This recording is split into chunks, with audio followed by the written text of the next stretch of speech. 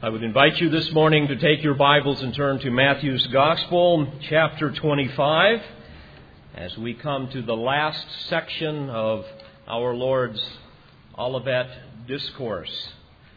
Matthew chapter 25, and we begin this morning in verse 31.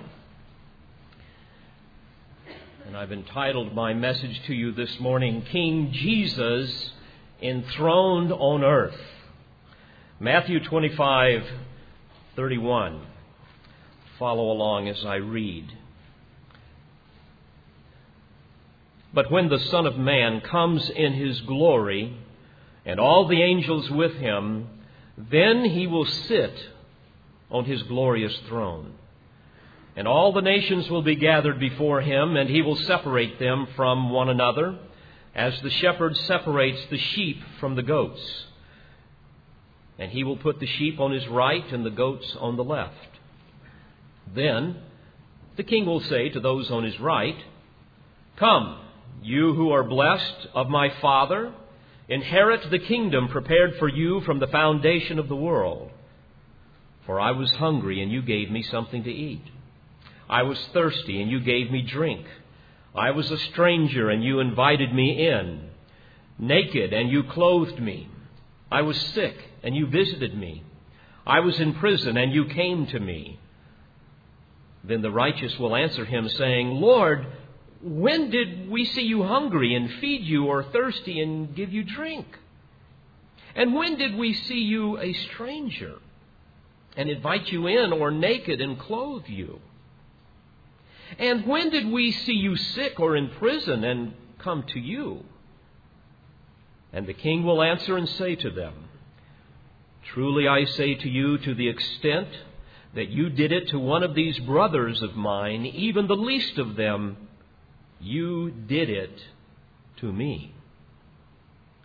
Then he will also say to those on his left, "Depart from me, accursed ones, into the eternal fire, which has been prepared for the devil and his angels. For I was hungry, and you gave me nothing to eat. I was thirsty, and you gave me nothing to drink. I was a stranger, and you did not invite me in. Naked, and you did not clothe me. Sick, and in prison, and you did not visit me." Then they themselves also will answer, saying, "Lord, when did we see you hungry or thirsty or a stranger or naked or sick or in prison and did not take care of you?" Then he will answer them, saying, "Truly I say to you, to the extent that you did not do it to one of the least of these, you did not do it to me." And these will go away into eternal punishment, but the righteous into eternal life. May God add His blessing to the reading of His Word. I often find myself getting lost in the wonder of the return of the Lord Jesus Christ. It's a scene beyond imagination. All other scenes that we can possibly imagine pale into utter insignificance in comparison to His physical return to this earth. Nothing in history can possibly compare to this. This will be a time when His patience has reached its limit, when all of the mockers and scoffers on earth have caused His nostrils to flare in righteous indignation, when He will descend in wrath. This will be a time when He comes in power and in great glory to judge the wicked and to establish the long-promised millennial kingdom. This will be that time when, according to the Lord's word through the prophet Isaiah, in Isaiah chapter 9 and verse 7, there will be no end to the increase of His government or of peace on the throne of David and over His kingdom, to establish it and to uphold it with justice and righteousness from then on and forevermore. Now, folks, this is very different from the smiley-faced Jesus of contemporary neo-evangelicalism. The Jesus that has been recently invented that kind of winks at sin and giggles at our mistakes and kind of oozes with a sentimental love and tolerance of every imaginable moral, evil, and theological perversion. This is very different from the malleable Jesus that people go to in the prosperity group and try to somehow manipulate him to release some of his goodies from his stingy little fingers. And this is even different from the meek and lowly Jesus of the Gospels when he came as a lamb that opened not his mouth. But no, at his second coming, the days of grace will be over. The days of mercy will be over. The time of forgiveness will be past, as well as the days of demeaning, malicious ridicule and indifference. Well, this should be no surprise to any student of Scripture. After the fall of man in the garden in Genesis 3:15, we read of a deliverer that was promised, one that would be coming someday, that would descend from the seed of Eve, one that would eventually defeat the serpent and all who belong to him. And as we look at the genealogical record in Genesis 5, we see that Adam lived 930 years. Imagine that, 930 years to see the ravages of sin in his life. Can you imagine that? He saw sin decimate his family. He saw sin turn the Garden of Eden into something radically different that we now must endure, with everything from thorns to mosquitoes and ticks. I don't know if they had chiggers there, but probably. And it's interesting that one of Adam's descendants was a man by the name of Enoch. And Enoch prophesied about this coming deliverer, a coming day of judgment that has been known all throughout redemptive history. By the way, before I tell you about his prophecy, Adam was still alive when Enoch lived. In fact, Enoch lived in Adam's 7th generation. And Enoch would have been one who would have had a first-hand account of creation from his descendant Adam. He would have been able to have talked to him. He would have heard from Adam about the garden, about the fall, about Cain and Abel, and so on. And, of course, he would have passed all of this on to his son, Enoch's son, who was Methuselah. And it's interesting that Methuselah would have passed all of that on to Noah. In fact, Methuselah overlapped Adam by 200 years. And Noah for 600 years, and therefore one man bridged all the way from Adam to Noah. Not only that, Noah overlapped his son Shem for 400 years, and Abraham died before Shem. Now think of this. Shem would have therefore been able to have told Abraham a first-hand account of the flood. In fact, Shem was even alive through the lives of Isaac and Jacob. Now, my point with all of this is simply to say that all of these men knew about sin and anticipated a day of judgment. For hundreds of years, they witnessed the metastasizing corruption of sin. They saw God's judgment in the flood. They saw God's judgment in the fire and the brimstone that destroyed the Sodomites in Sodom and Gomorrah. And all of them anticipated the promised coming deliverer. And here's what Enoch's prophecy was that God gave him. By the way, you will recall that Enoch, in Genesis 5:24, we find that he was the man that walked with God, and he was not, for God took him. A beautiful picture of the rapture of the church. But under the inspiration of the Holy Spirit, concerning this coming deliverer, we read in Jude 14 and 15 what Enoch was told. Behold, the Lord came with many thousands of His holy ones to execute judgment upon all and to convict all the ungodly of all their ungodly deeds which they have done in an ungodly way, and of all the harsh things which ungodly sinners have spoken against Him. And dear friends, it is this long anticipated judgment that Jesus describes here in these closing words of His Olivet Discourse. In fact, you might be interested to know that Jesus talked more about judgment than any other person in all of Scripture. Although He is merciful, although He is long-suffering, although He is patient toward you, according to 2 Peter 3:9, not wishing for any to perish, but for all to come to repentance, although He came to seek and to save that which was lost, although He came to be a ransom for sinners, and He came to redeem sinners that were worthy only of His wrath.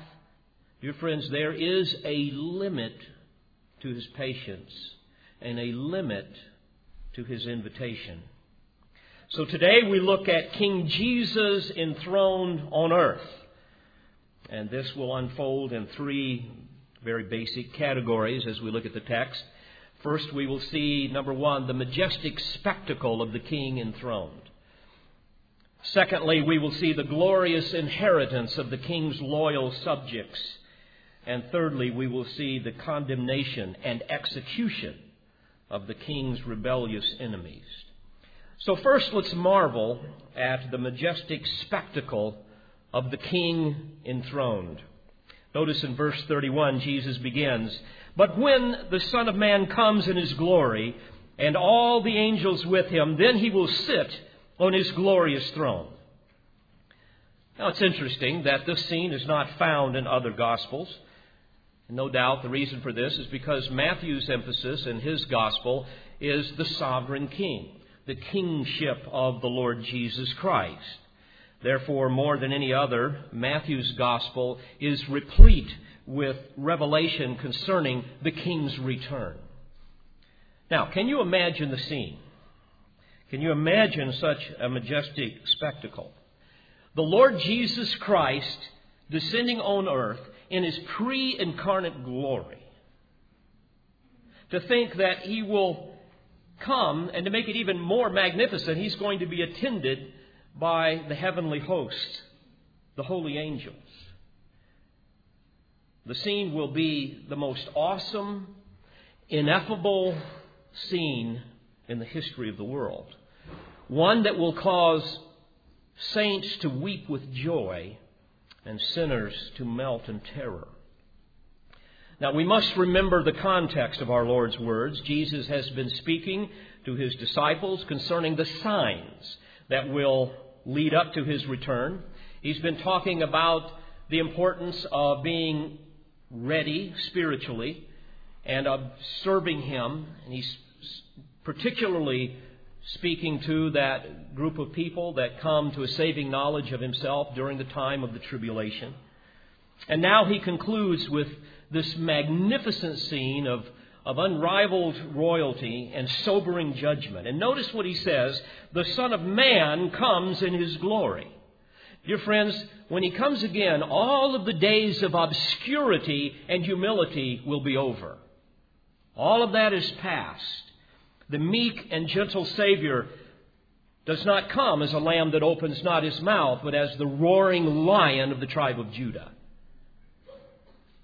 God spoke through Jeremiah prophecies concerning both the immediate and future judgment of the Lord. And here's what He said in Jeremiah 25, beginning in verse 30. "The Lord will roar from on high and utter His voice from His holy habitation. He will roar mightily against His foe. He will shout like those who tread the grapes against all the inhabitants of the earth. A clamor has come to the end of the earth because the Lord has a controversy with the nations. He is entering into judgment with all flesh. As for the wicked, He has given them to the sword, declares the Lord." And in verse 38 we read that He has left His hiding place like the lion, for their land has become a horror because of the fierceness of the oppressing sword and because of his fierce anger. Now, friends, this should not surprise anyone who has read about the coming judgments upon the earth during the time of the tribulation. Indeed, the land will become a horror because of the fierceness of his oppressing sword and the fierceness of his anger. The sealed judgments in the book of Revelation and the trumpet judgments and the bowl judgments will literally render this earth to be nothing more than a toxic wasteland, unfit for human or animal habitation. So the Son of Man will come in glory, he says. We read more about this, for example, in 2 Thessalonians 1, verses 7 and 8. The Lord Jesus shall be revealed from heaven with his mighty angels in flaming fire, dealing out retribution to those who do not know God and to those who do not obey the gospel of our Lord Jesus. Now, Jesus has already told them when this will occur. In chapter 24, verses 29 and 31, it will occur immediately after the tribulation. The tribulation of those days when the sun will be darkened and the moon will not give its light. And the stars will fall from the sky and the powers of the heavens will be shaken. And then all the tribes of the earth will mourn and they will see the Son of Man coming on the clouds of the sky with power and great glory. And he will send forth his angels. Now again, try to wrap your mind about this, around this scene. The planet now has been virtually devastated by divine judgment. Again, the judgments of Revelation 6 through 19 have basically killed the majority of the earth's inhabitants. And both the saved and the unsaved who have survived the Holocaust of the tribulation will suddenly see the lights of heaven turned out. The text says that there will be a violent shaking even in the heavens. And all of the stars begin to move in ways that we can't imagine, and the planets. And then the unthinkable happens.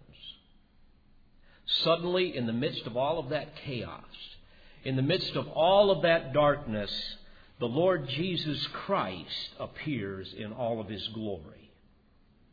And if that isn't enough, he is accompanied by the heavenly host. And if that isn't enough, all of you who know and love the Lord Jesus Christ will be with him and them. Do you realize that? Colossians 3 and verse 4 says, when Christ, who is our life, is revealed, then you also will be revealed with him in glory. So this includes all of the Old Testament saints, all of those who have died during the church age, those who have been raptured, the raptured saints, and even those who have been martyred during the tribulation. Well, God has revealed even more of this scene in Zechariah chapter 14, verses 4 and 5. There we read how that he will descend upon the Mount of Olives. By the way, the very place where the angels announced his ascension. And in chapter 14 of Zechariah, beginning in verse 4, we read that when this happens, the mount, referring to the Mount of Olives, will be split in its middle from east to west by a very large valley, so that half of the mountain will move toward the north and the other half toward the south. In other words, the Lord will radically alter the topography of Jerusalem to make it fit for his glorious habitation. And then in verse 5, in Zechariah 14, he says, then the Lord my God will come, and all the holy ones with him. And it will come about in that day that there will be no light.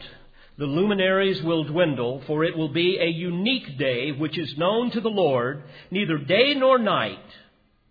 But it will come about that at evening time there will be light. And certainly that light will be the light of the glory of Christ. Dear friends, you must understand that on that coming day of judgment, no one will be able to ignore him. No one will miss him, because the glory of the Lord will be the only source of illumination. Often people will ask, well, I wonder what's going to happen to all of the people, especially those who hate Israel. Well, Zechariah chapter 14 and verse 12 tells us about that. He says that the Lord will strike all the people who fought against Jerusalem. And here's what's going to happen to them. And by the way, you see all of these pictures of all of these nuclear warheads, and we're going to wipe Israel off the face of the earth, and you hear all of this stuff. Here will be their demise, lest they repent. God says in Zechariah 14:12, their flesh shall dissolve while they stand on their feet. Their eyes shall dissolve in their sockets, and their tongues shall dissolve in their mouths.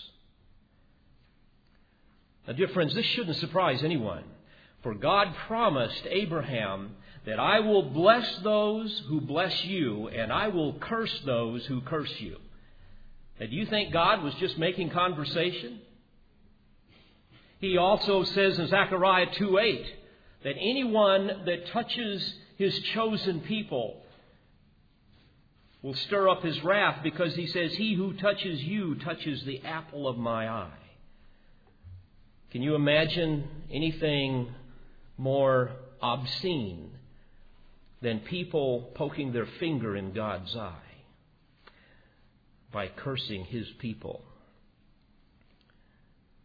In Revelation 6, beginning in verse 15, we have a description of the rest of the people who are left when the Lord returns. It says that they hid themselves in the caves and among the rocks of the mountains, and they said to the mountains and to the rocks, fall on us and hide us from the presence of Him who sits on the throne and from the wrath of the Lamb, for the great day of their wrath has come, and who is able to stand? And also, my friends, because of this cataclysmic upheaval on the Mount of Olives, a new valley will be formed. We believe this to be the Valley of Jehoshaphat, sometimes called the Valley of Decision. And this will be the place where the king will judge all of the peoples. And God speaks through the prophet Joel, describing this unimaginable event when the warrior king returns. In Joel chapter 3, beginning in verse 12, we read, let the nations be aroused and come up to the Valley of Jehoshaphat. By the way, Jehoshaphat means Jehovah judges. Let the nations be aroused and come up to the Valley of Jehoshaphat, for there I will sit to judge all of the surrounding nations. Put in the sickle, for the harvest is ripe. In other words, the harvest of judgment. Come, tread, for the winepress is full, the vats overflow, for their wickedness is great. And then beginning in verse 15 of Joel 3, we read, the sun and the moon will grow dark, and the stars lose their brightness, and the Lord roars from Zion and utters His voice from Jerusalem, and the heavens and the earth tremble. But the Lord is a refuge for His people, and a stronghold to the sons of Israel. Then you will know that I am the Lord your God, dwelling in Zion, my holy mountain. So Jerusalem will be holy, and strangers will pass through it no more. Well, as we go back to Matthew 25, after the King is enthroned in all of His glory, in verse 32, we read that all of the nations will be gathered before Him. What is the first act of the King when He arrives? To separate the sheep from the goats, the saved from the lost. Now, friends, there's only two kinds of people in the world, and it's not male and female. It's simply this: those that know and love the truth, and those that are deceived and hate the truth. The saved and the unsaved, two types of people. And here Jesus describes them as the sheep and the goats. Now, the context here is important. This would have been a very familiar illustration to the people in those days. Shepherds obviously would have sheep and goats. Sheep are rather easy to deal with, even though they're unbelievably stupid. And they tend to wander off in ways, and you have to watch over them. But nevertheless, they're rather easily herded, but not so with goats. They are not mild-mannered like the sheep. They are much harder to manage, and they will typically cause great conflict with the sheep. And so very often the shepherds would separate the sheep from the goats when it came time to eat and came time to bed down. And this is the picture that Jesus uses now to describe the pre-kingdom judgment when he arrives on the earth. For in that great day of this divine discrimination, you must understand, it will not matter what denomination or what religion these people belong to, these people that come out of the tribulation. It will not matter what their social status might be or their political affiliation. All of that will be utterly insignificant. Whether prince or peasant, whether king or slave, whether rich or poor, the only thing that will matter will be the object of their faith, the Lord Jesus Christ. Certainly for the sheep, that will be true. For the goats, they will have faith in a myriad of other things, but certainly not the Lord Jesus. And I might add that the coming King has no tolerance for anyone who denies that He alone is the Savior of sinners. Dear friends, the Lord of hosts is utterly unconcerned about being politically correct or religiously tolerant. He has said in Romans 1:18, the wrath of God is revealed from heaven against all ungodliness and unrighteousness of men. All that will matter on that day, all that will determine the destiny of men's souls will be faith in Christ alone, which will be validated by their works, as we will see. So, first we see our Savior and King enthroned in His majesty. He's appearing in His glory, the glory as of the only begotten of the Father. He will reveal Himself in the glorious perfections of His deity, glories that were only slightly revealed in His transfiguration when it shone forth from His flesh. Now it will be fully disclosed. And his first act as earthly king will be to separate the sheep from the goats, and the sheep will be the ones that will enter into His millennial kingdom. For indeed, the Father has given the Son that authority. And Jesus has said earlier in John 5:22 that not even the Father judges anyone, but He has given all judgment to the Son, in order that all may honor the Son even as they honor the Father. Well, secondly, Jesus describes the glorious inheritance of the King's loyal subjects. And notice the term here, the nations that are gathered before Him. In Greek, the ethna, or literally the peoples. These will be all of the peoples who have survived the Great Tribulation, both the saved and the unsaved. All will stand before Him in this valley of decision. And first, He describes those He places on His right, which, by the way, was the customary Jewish position for those who would receive their Father's blessing. And in verse 34 he says, then the King will say to those on His right, come, you who are blessed of my Father, inherit the kingdom prepared for you from the foundation of the world. I want you to notice something with me for a moment. Notice that admission to the kingdom has nothing to do with personal merit. It has nothing to do with human achievement. It has nothing to do with one's religious affiliation or one's individual righteousness, but rather it has everything to do with the sovereign grace of God. Those who will inherit the kingdom prepared for you from the foundation of the world. And may I remind you that in the inscrutable mysteries of God, He chose those whom He would save before time began.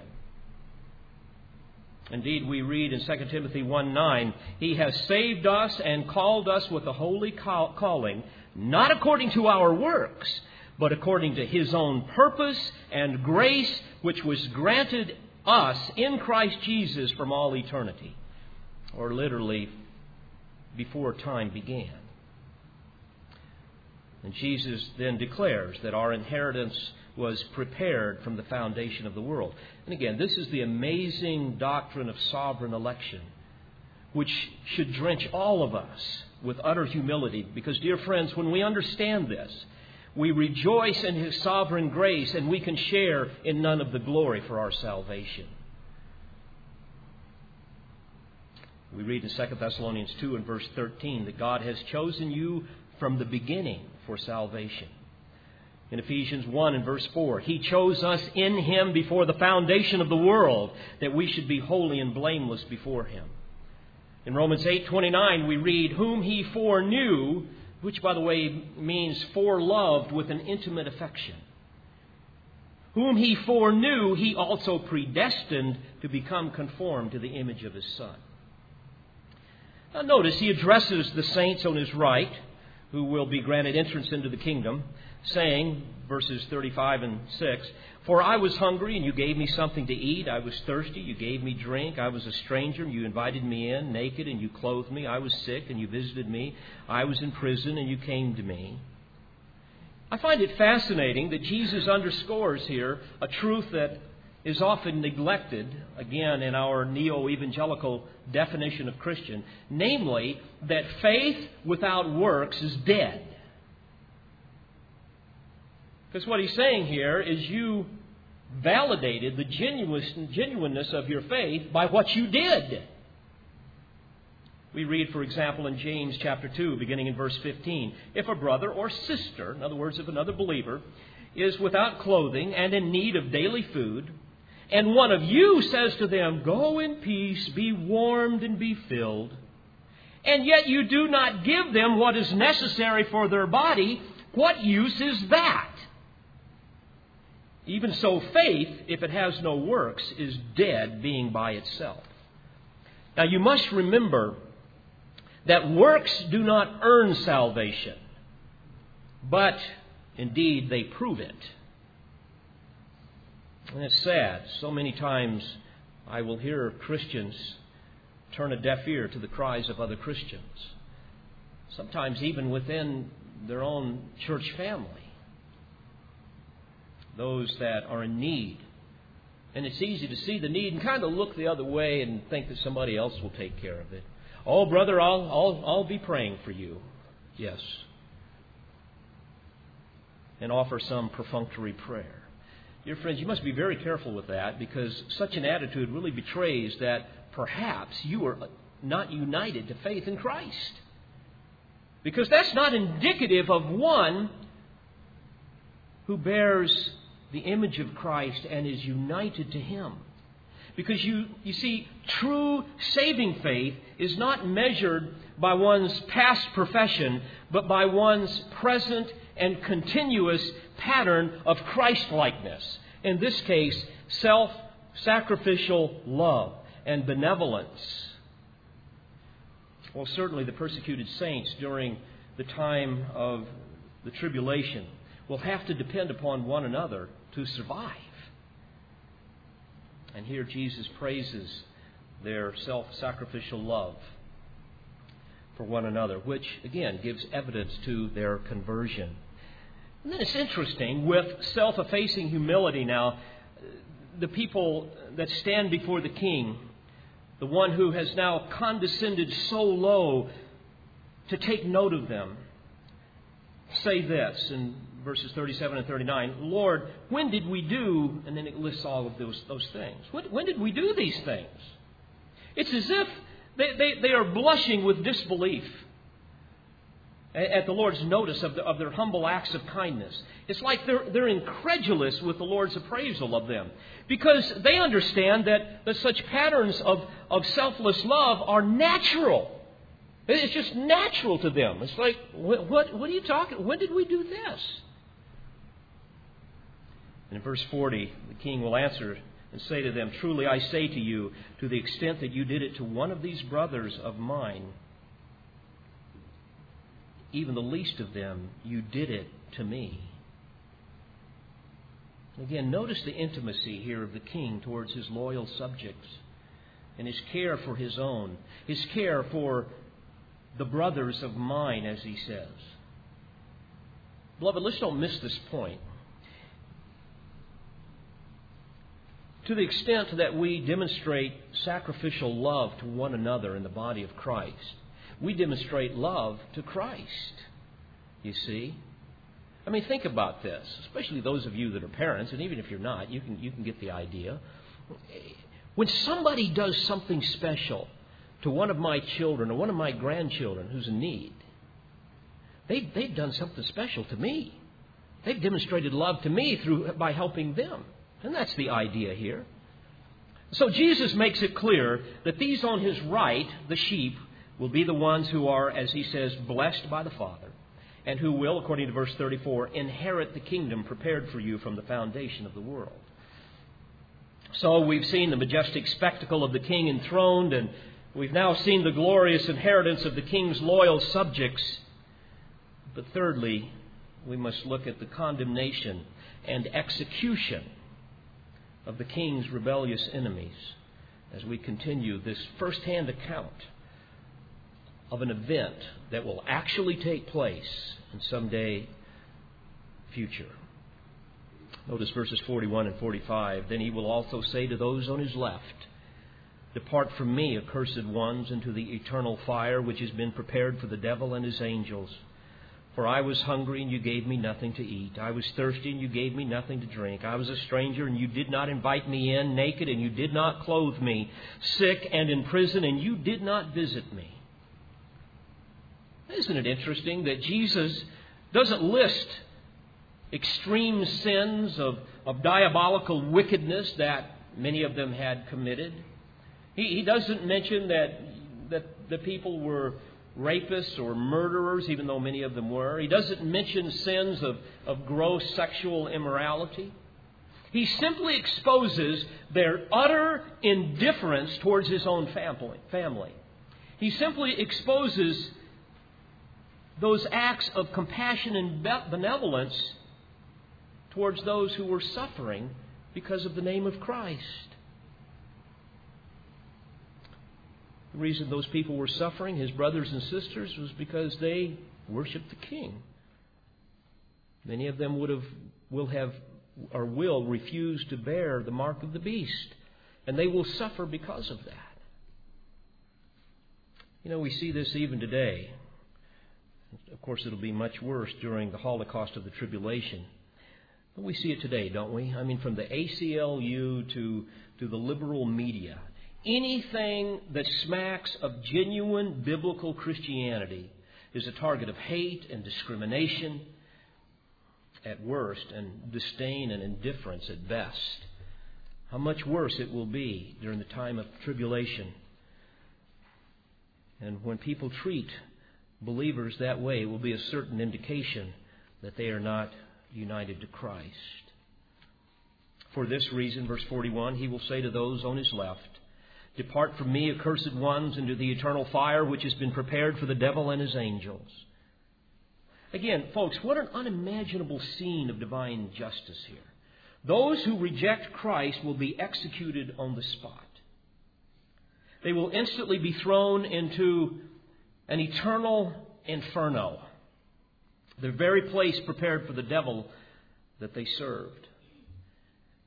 A place of infinite suffering because of sin, all because they refused to accept the Savior's genuine offer of grace and forgiveness. All because of their lack of faith in Christ. Their souls will instantly be placed in the abyss of torment.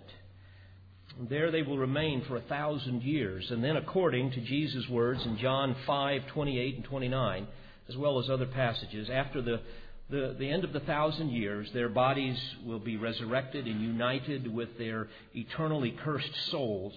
And then those bodies will be fashioned into an indestructible body designed to withstand the eternal torments of hell. Folks, Scripture is very clear that hell is a real place of eternal torment. Heaven is a place of endless fellowship and light, and hell is a place of endless isolation and night. It is beyond language and imagination to describe the miseries of hell. I could no more do that than I could describe the glories of heaven. But as we study the Scripture, we see it will be a place of eternal suffering. And it's sad that I have friends and loved ones who are now there, and you do too. It is a place of eternal isolation, no friendship, no consolation, a place of infinite rage and blasphemies against the God they despised. So in verse 46 he says, "And these will go away into eternal punishment, but the righteous into eternal life." That great 19th century preacher and theologian J.C. Ryle says this concerning this scene, and I quote, "Let believers think of this and take comfort. He that sits upon the throne in that great and dreadful day will be their Savior, their shepherd, their high priest, their elder brother, their friend. When they see Him, they will have no cause to be alarmed. Let unconverted people think of this and be afraid. Their judge will be that very Christ whose gospel they now despise and whose gracious invitations they refuse to hear. How great will be their confusion at last if they go on in unbelief and die in their sins. To be condemned in the day of judgment by anyone would be dreadful, but to be condemned by Him who would have saved them will be dreadful indeed." Well, may the psalmist say, "Kiss the Son, lest He be angry." Psalm 2 and verse 12, end quote. I want to digress for a moment. Hell, eternal hell, is very hard for many people to understand these days. In these days of apostasy, for the most part, the glorious attributes of God have been utterly eviscerated from Him and have been replaced with all kinds of superficial, silly stuff, all of the theological ebonics that would somehow describe a God that doesn't even exist. And friends, I want to just remind you that this God that has been redefined to somehow meet people's expectations is not the God of the Bible. The Jesus today is kind of this effeminate peace activist. You know, some great teacher that just kind of walks around and just loves everybody the same. But folks, that is not the Lord Jesus Christ of the Bible. You must understand this. And if I can simply summarize it for you, you've got to remember that God is holy. And that holiness in the Bible is the all-encompassing attribute of God. The triagion of Scripture. In other words, the thrice holy God. Remember, this was the cry of the seraphim in Isaiah 5, and Isaiah 6, I should say, when they cried out to the Lord as they hovered around the throne, "Holy, holy, holy." And so when we think of God, we must remember that His holiness literally portrays His consummate perfection and His eternal glory. And it stands as the defining characteristic of His person. His holiness is the summation of all of His attributes. Now stick with me for a moment. No one can possibly fathom the love of God apart from first being humbled by the holiness of God, and therefore trembling at the wrath of God when His holiness has been spurned, when His law has been violated. And because of God's holy justice, His anger is kindled against sinners.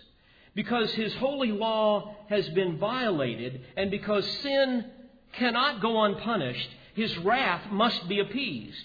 It must be satisfied. It must be placated. And what's fascinating is when you read the Scriptures, you will quickly find that God Himself provided the means to appease His own wrath. What an amazing paradox. And folks, herein is the love of God. As 1 John 4:10 says, "And this is love, not that we loved God, but that He loved us and sent His Son to be the propitiation for our sins." Literally the appeasement, the satisfaction, the placation of the Father's wrath. So here's what's amazing. God had to provide the perfect substitute. One who was a man to die for men, but one who was God to be the perfect and spotless Lamb, the Lord Jesus Christ. And dear friends, either we seize this gift of grace through faith in Christ, who alone can satisfy the offended law of God, the offended holiness of God, or we must be our own propitiation. And in order for you to satisfy God's righteous indignation, you will have to spend an eternity in hell. The point is, you will never be able to do what Christ alone did.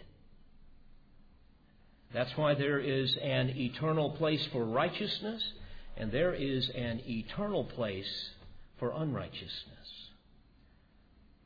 There are only two remedies. God cannot exchange His wrath for love unless His justice is propitiated.